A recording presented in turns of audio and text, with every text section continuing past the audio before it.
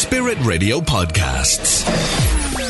You're listening to the positive sound of Spirit Radio. It is Saturday Magazine with Jackie. My next guest works with couples who have experienced difficulty to conceive naturally, and they have just had a paper published on a case where they managed a successful pregnancy after years of disappointment and heartache. So I'm delighted to hear about and to have Dr. Phil Boyle of Neofertility Clinic, who is also a sponsor of Saturday Magazine, on the line now to tell us more.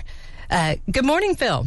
Good morning, Jackie. Now, can you tell us about this case? It sounds very exciting, and the journey this couple had before having their son. Yeah, so it was a very difficult case, and the reason we decided to publish it as a case report is to try and convince our peers in the world of infertility that the techniques of restorative reproduction are worthy of consideration, even in the most extreme cases. So the couple, they've been trying to conceive since she was age 20, and during that time she managed to get pregnant on her own twice, and then no live births, and she tried fertility tablets first and they didn't work, and then she did multiple rounds of IVF. In total she did 3 rounds of regular IVF, and then she did 3 rounds of IVF ICSI. So that's a special technique where they inject the sperm into the egg. So she did that a total of 6 times, getting to embryo transfer on 8 occasions, and on no occasion did she get a successful pregnancy. So bear in mind, she was 16 years trying by the time she came to us. So she had reached amazing. age 36, having been trying since she was age 20. So it was just like a situation that you'd look at and say, this is nearly impossible. So we never make any outrageous promises. And we'd say, well, look, definitely harder than your average case. But let's have a look at things with what we call restorative reproduction using neofertility. So tell us about restorative reproduction, because it's different to IVF. How does it differ?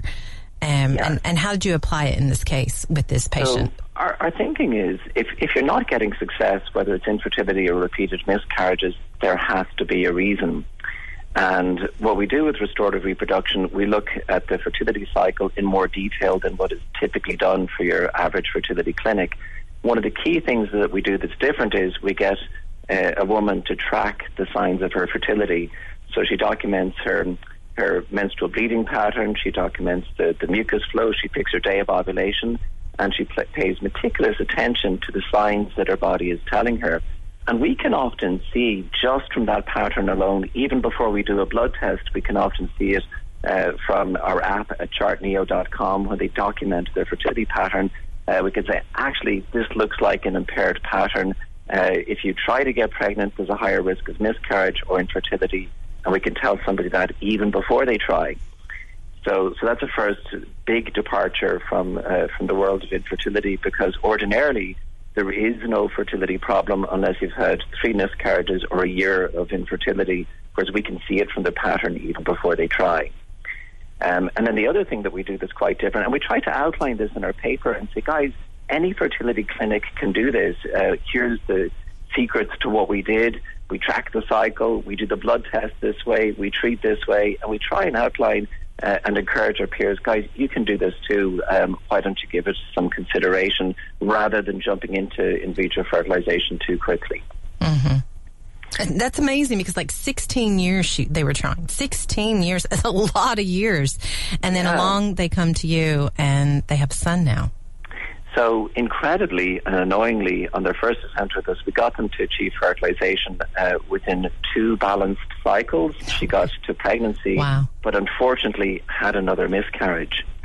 So that was her 4th miscarriage in total, because she 2 naturally, 1 with IVF and then 1 with us. Mm-hmm. And we thought, maybe there's something extra going on, and we dug deeper and we found some additional factors that we outlined in the paper. And when we identified and corrected these additional factors, then she finally went on, and the next time she conceived, we had a successful outcome. That's outstanding. Yeah, and incredibly, we've been in contact with her recently, and she's now turning nearly 38, and she's thinking of going again. And despite her history, we have the capacity to get a repeat. So hopefully, we'll be able to do that for her. Well, we're rapidly running out of time here, but I want to ask you, like, what type of success rates do you have? I mean, this is phenomenal, 16 years trying and then, successful pregnancy and live birth. What is across the board, what are your type of success rates do you have? What do you have there? So we've got, the round figures would be, we get it to work 50% of the time, which doesn't sound fantastic, but in the world of fertility, that's actually pretty good. But that's a broad figure for everybody. And then you break it down to age, because the single biggest predictor of success is female age. Mm-hmm. So if you come to us under age 35, we'll get a 75% success. If you come to us age over 40, we're going to be below 20%. So age has a massive impact on it, but our middle of the road is 50% for everybody, for your average couple with your average of 4 to 5 years trying to conceive and an average age of, say, 36. So finally, I just want to ask you, who is this treatment for? Who should be contacting you to benefit from this kind of treatment? So this goes from people who have been 16 years trying with multiple failed IVF, right down to somebody who's thinking maybe we'd like to try to get pregnant at some point even before they start trying, and everything in between.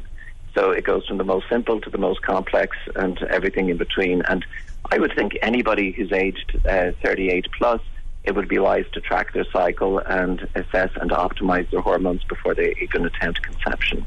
Very interesting. So it's something that's really for every woman in her reproductive life cycle to understand and have better reproductive health. Absolutely, yes. Oh, great. How can people get in touch with you, Dr. Boyle? Well, the simplest way is to have a look at the website at neofertility.ie. And people who want a taste of what tracking their cycle is like, our app, it's a very science-based one, at chartneo.com. Great. Thank you so much for coming on today, and congratulations on the publication of the paper. Fantastic results. Congratulations. Thank you, Jackie. So that's Dr. Phil Boyle of Neofertility Clinic, and you can go to Chart Neo if you want to download the app to start charting your own fertility. So neofertility.ie for more information about Dr. Boyle's work and the clinic. We thank him so much for coming on today. Thanks for listening to our Spirit Radio podcast. Don't miss out. Subscribe today. Find out how at spiritradio.ie.